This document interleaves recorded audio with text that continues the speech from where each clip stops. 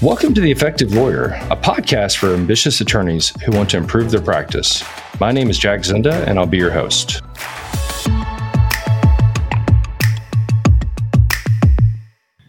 Welcome to another episode of the Effective Lawyer podcast. This is Jack Zinda, and today I want to talk to you about a few quick tips on how to develop expertise in a niche practice area. And what do I mean by that? I mean, how do you become good at one of the many different areas of personal injury law that you could pursue? You know, most people think personal injury lawyers of handling car accidents or premises liability cases or workplace injuries.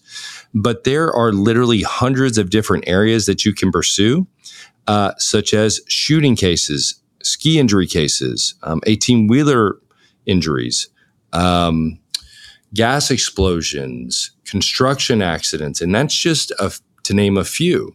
And so I want to give you a framework for how you can do that and what the advantages to pursuing a niche practice area are. So first of all, why do it? Well, number one, personal injury law is an extremely competitive place to practice law. For any of you that maybe advertise on TV or do AdWords, you know how expensive that can be. Trying to get referrals can be very difficult because a lot of attorneys are already trying to do that.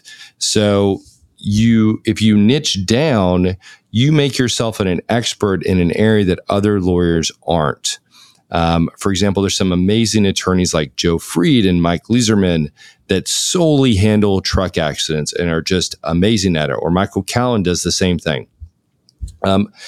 And the first thing to do is decide which area do you enjoy pursuing. So what piques your interest? I think that's really important.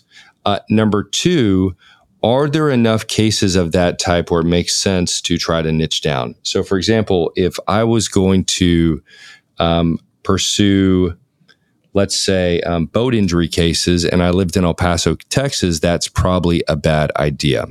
So you want to first decide what niche you want to niche down to. Two, decide if it makes sense to do that. Are there enough cases in the geographic area you're practicing? And then number three, you want to figure out, okay, how do I get these types of cases? How do they occur? And then how do I get a knowledge base to be really good at them? So one way to do that is to study other cases. There's typically going to be CLE topics on whatever topic you try to pursue. So I would go and look at continuing education courses and say, okay, let's say I want to be the best of the best bicycle accident lawyer or bicycle wreck lawyer, not to use the word accident. And I want to be known from that around my entire community. Okay, so the advantage of that is not every lawyer handles bicycle cases, okay? That's number one. Number two, let's say I'm an avid cyclist. So it also matches with what I like to do. I love to cycle. I'm an avid cyclist. And number three, I'm helping people that are in the group that I like to be a part of. Four, I live in Austin, Texas, and there are tons of cyclists in Austin, Texas. And unfortunately, there are tons of incidences where a cyclist is hurt or killed on the roadway. So I've identified those three things. So I would then maybe go find someone who is an expert in it and see if I could take them to lunch and ask their advice on how to pursue those cases. I would then go read every CLE article I could find on cycling cases. Then I would maybe go do verdict research and see what types of verdicts or results have happened in those. Then I would get into like what the practice area portion of it is. So for example, learn all I can about cycling rules. What are the rules that are involved in cyclists that are different than other types of cases? So are there different regulations? Of course there are. Are there things that motorists have to do, things that cyclists have to do? And learn about as much about that as I can. This podcast is presented by Zinda Law Group, a nationwide personal injury firm. For over 10 years, the experienced lawyers at ZLG have been partnering with outside counsel across the United States on all types of personal injury and wrongful death cases. With over 30 attorneys, Zinda Law Group has paid out millions in referral and joint venture fees since 2015. To learn more about partnering with Zinda Law Group, please email us at referrals@zindalaw.com. We'll schedule a time for you to meet with Jack Zinda or one of our trial lawyers to discuss your case. So now I know I want to handle those types of cases. I know I'm going to enjoy it. I know there's enough of them. I've started getting good knowledge on it. So the next thing I have to do is go get those cases. So how do I market for those types of cases? First, I would make sure everybody in my community that's cyclist as well knows that I handle cycling cases.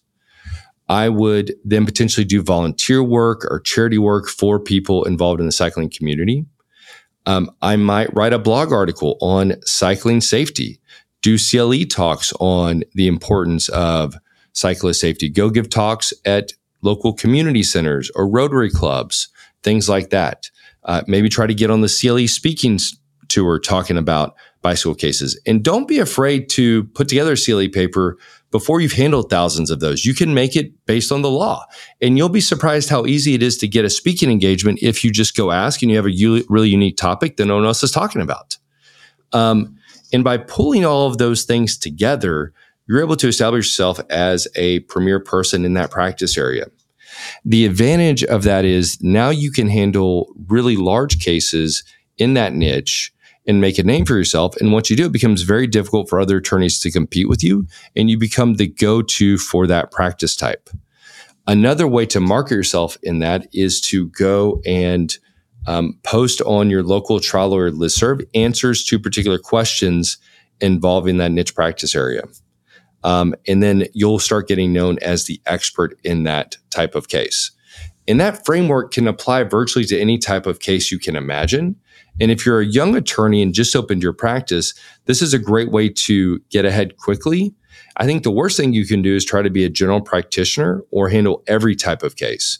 Because when you do that, you're competing against everyone, opposed to just competing against the cycling lawyer community or the truck accident lawyer community or the gas explosion lawyer community and those sorts of things.